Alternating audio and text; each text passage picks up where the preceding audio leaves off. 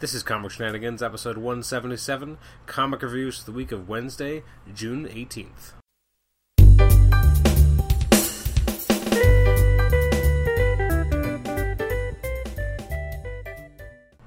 This is Comic Shenanigans, episode 177. I'm your host, Adam Chapman, and this is our comic reviews episode for the week of Wednesday, June 18th. Now, you will notice that it is far past that date as this episode is coming out.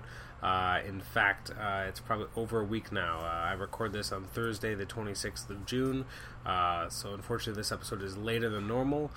So as a result, it's going to be a lot shorter than normal, too, because the books are, 8 days old, at least.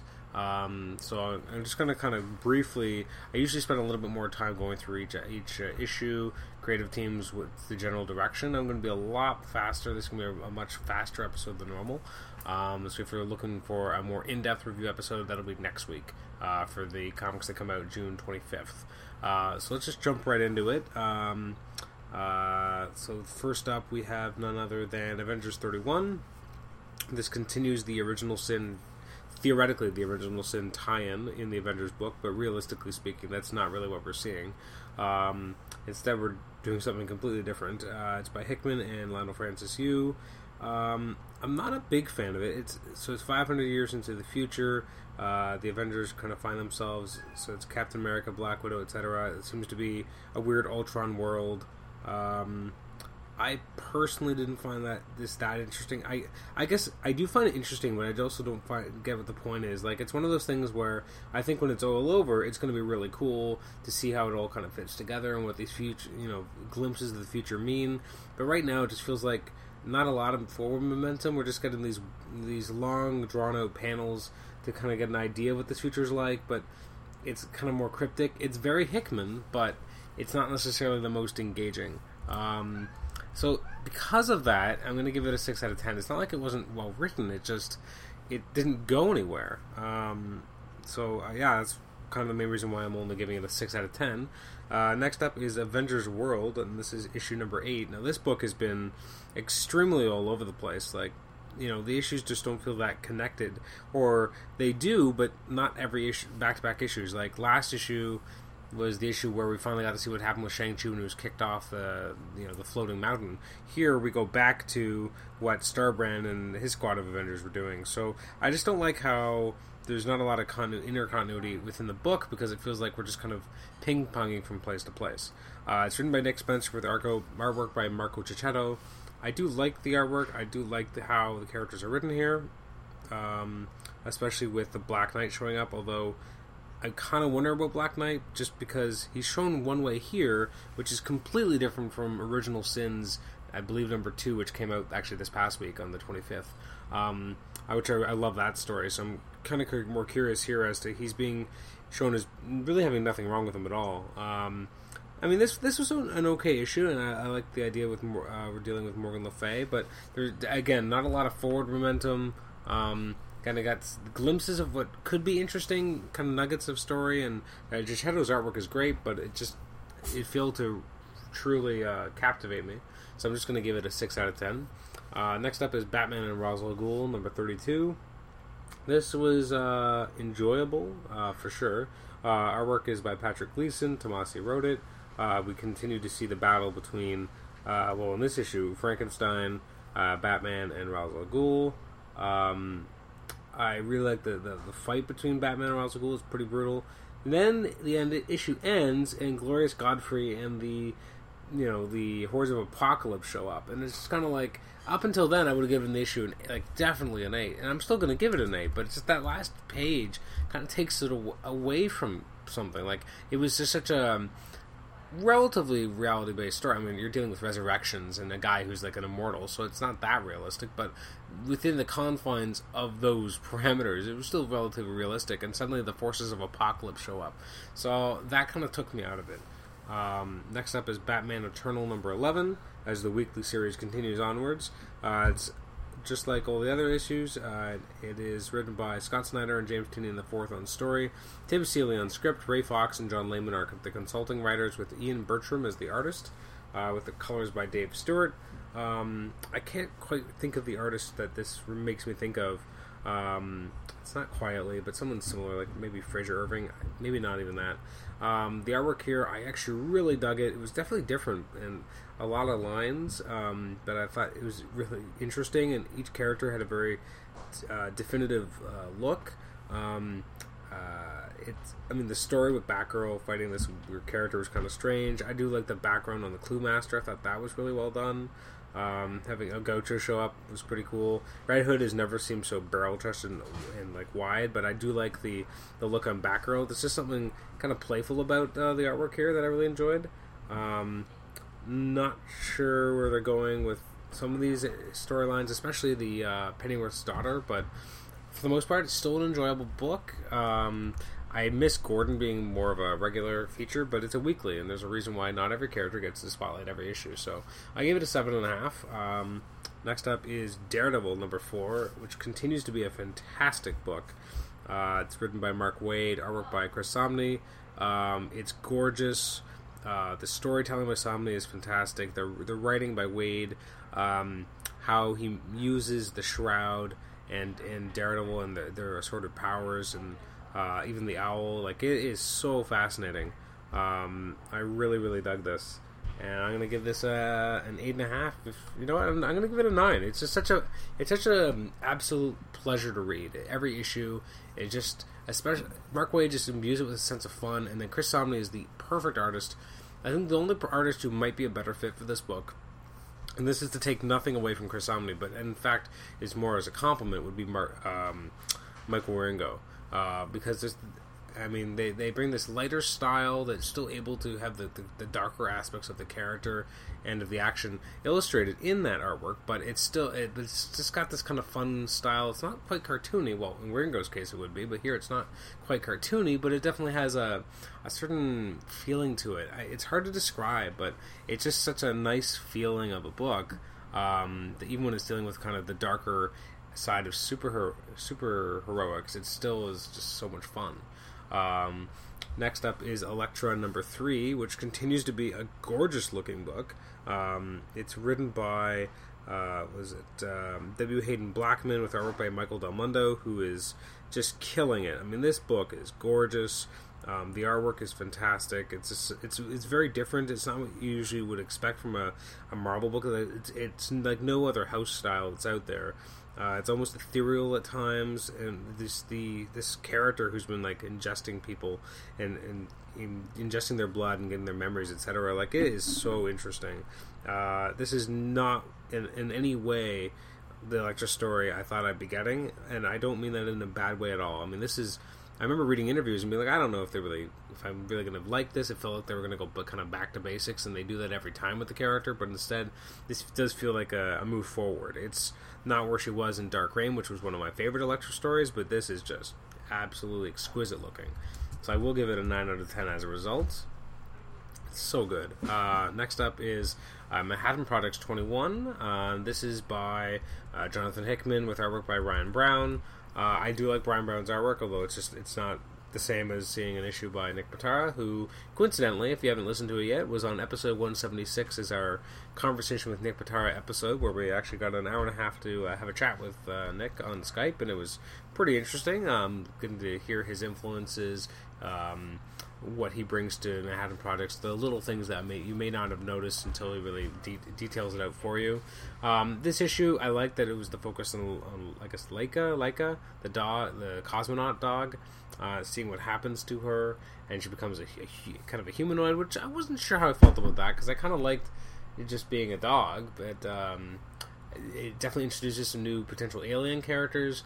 It's very different in some ways because it's so out there. Like, we've seen aliens already, but we've never really gone that far from Earth, although we've gone alternate dimensions, so what am I talking about? But still quite good. I'm going to give it a 7. It's not as strong as some of the previous issues, but I think eventually once Laika comes back, we will feel like this was a stronger chapter. That being said, again, it didn't have the Hickman artwork, which I would have liked. And you might hear in the background my cats have decided to attack each other, which is only funny because my cats are named Parker and Gwen, and now they've decided to fight each other, which is not very Parker and Gwenish. Next up is New 52, and it is Future's End, number 7, I guess.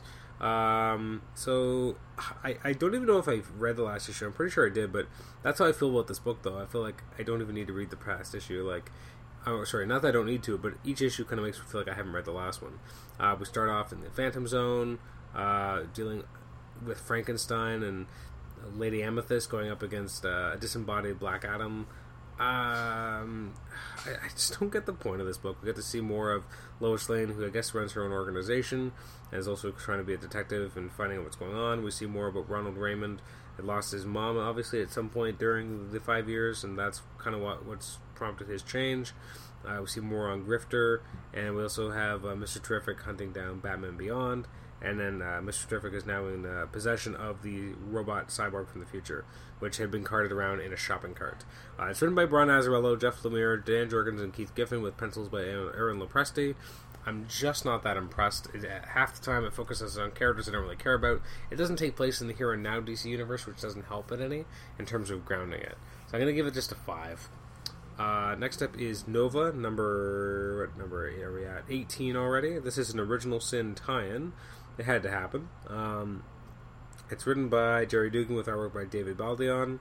I really kind of like this story of kind of having all these Nova helmets and they're honoring them. That was really cool, and seeing Nova kind of go into space to join Uatu and finding that he's been killed, and then him trying to kind of be part of the big battle against the Orb, etc. was really interesting.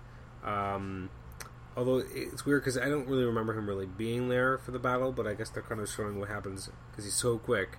And now we get to see that he's remembering something. Yeah.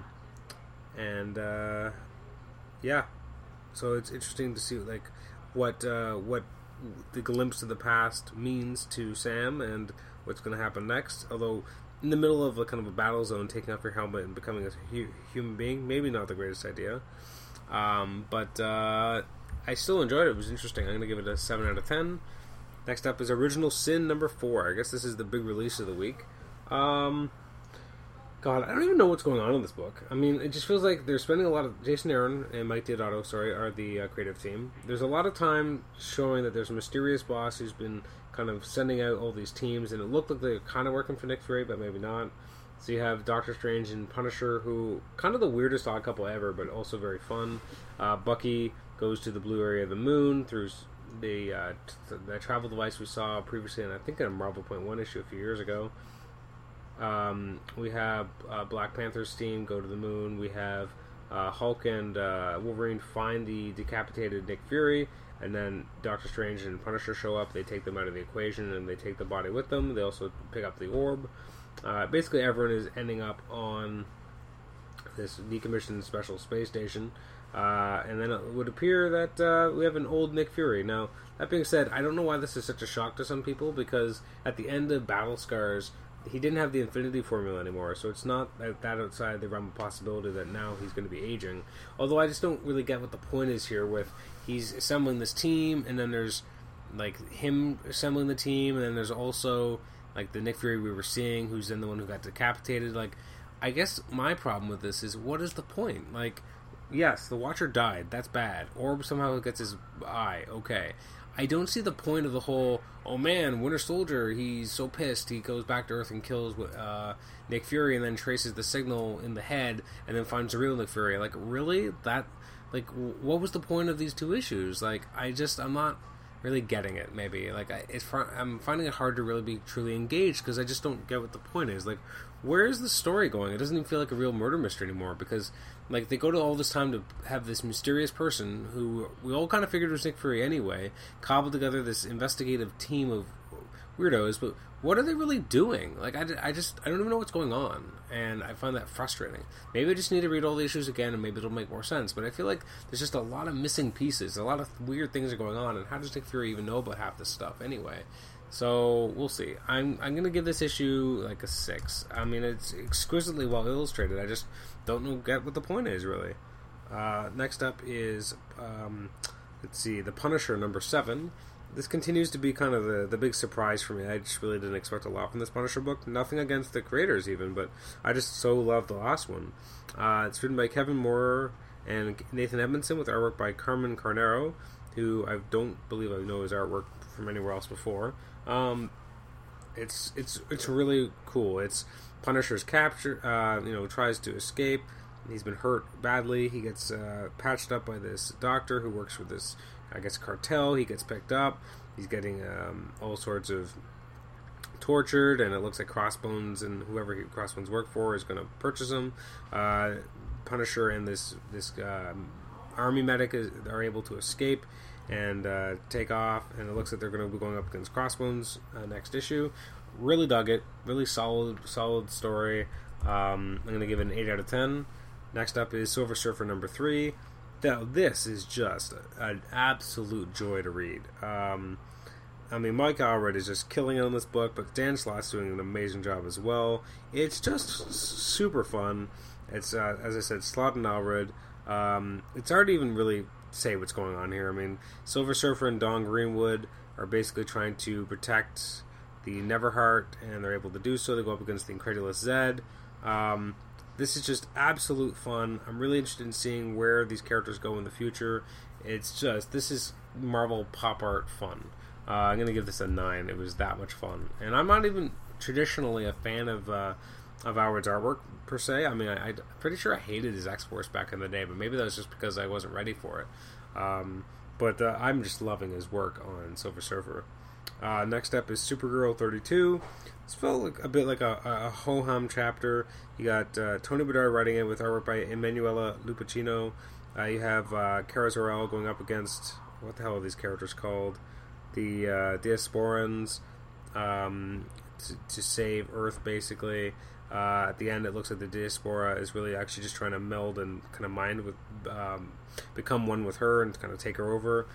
It just felt like it was a kind of an overextended issue that didn't need to be as long. Like, this whole thing could have been a little bit shorter. It was just a little bit mindless, so I'm going to give it a 6. Next up is Thunderbolts number 27, which I think I had dropped off for a few issues, but I jumped on just to see what it was like. Written by Ben Acker and Ben Blacker, Carlo Barberi on the artwork, which I did like. The artwork I really enjoyed, and I think it made the story a little bit easier to enjoy. It looks like the Thunderbolts are, kind of at the school, but they're actually being mentally controlled by Dr. Faustus. It looks like they're going to add Dr. Faustus to kind of their unwilling participants in the Thunderbolts. Punisher decides he's leaving, and then he apparently gets blown up because you can't just quit the Thunderbolts. It was alright. It wasn't the strongest issue, but I liked the artwork. The story was okay. I'm going to give it a 6.5. Maybe a 6. Maybe I'm being too nice. Next up is Uncanny X-Men 22, which I haven't really been enjoying all that much. As in general as a book. I can't believe it's already on this many issues, actually. So it's written by Bendis, artwork by Chris Bacalo.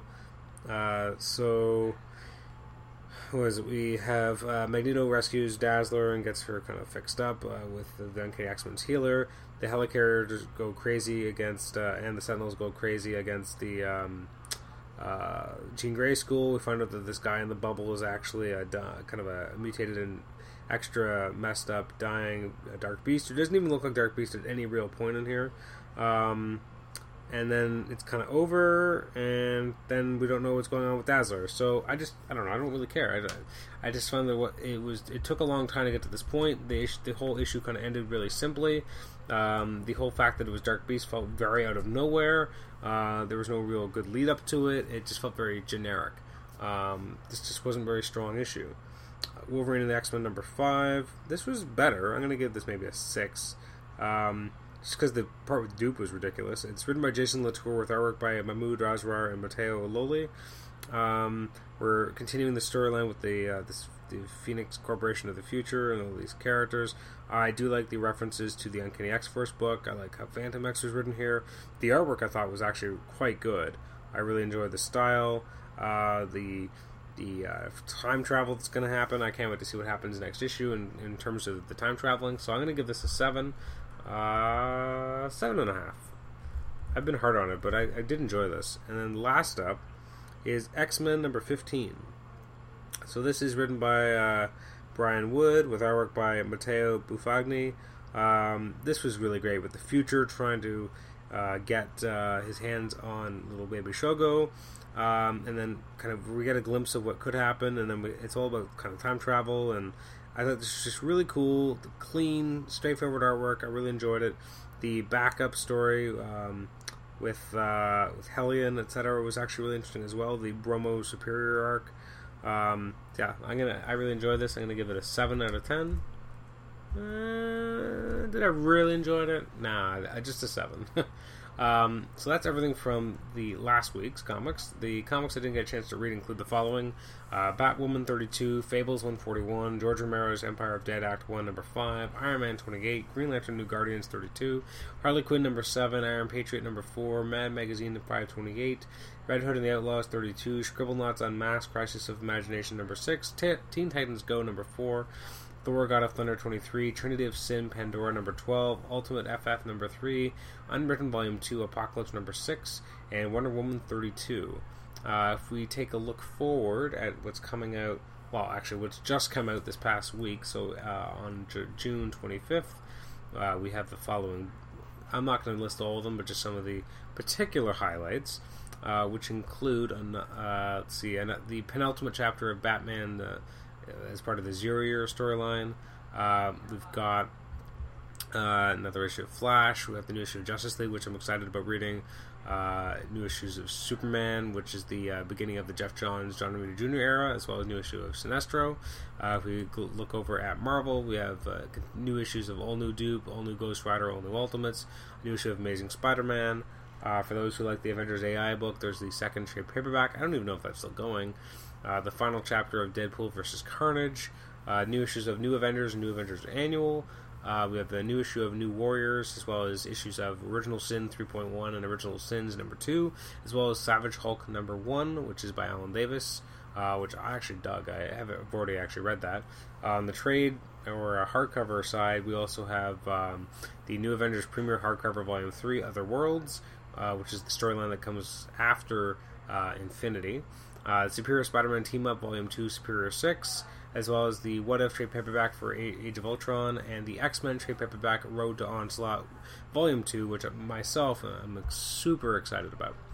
Anyways, so that is our episode. So thank you for joining me for this relatively quick episode of Comic Shenanigans. Next episode will be 178. Not really sure what that's going to be. I think it might be a solicitation episode looking at September, but I'm not really sure about timing.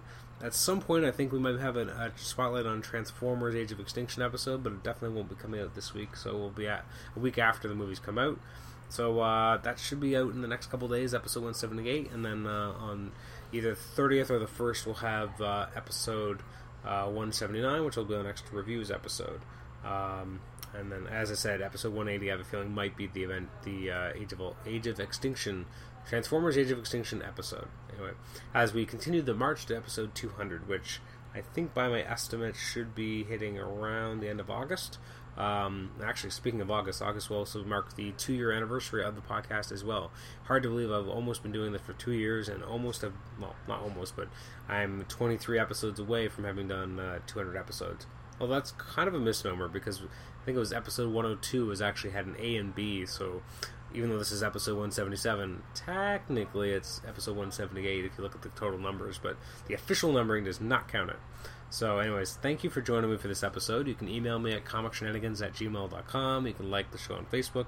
Please rate and review us on iTunes. Please let us know if you do rate and review us on iTunes so that we can read your comment on the air. Also, please subscribe to us on iTunes. It's the best way for me to expand the audience for the show.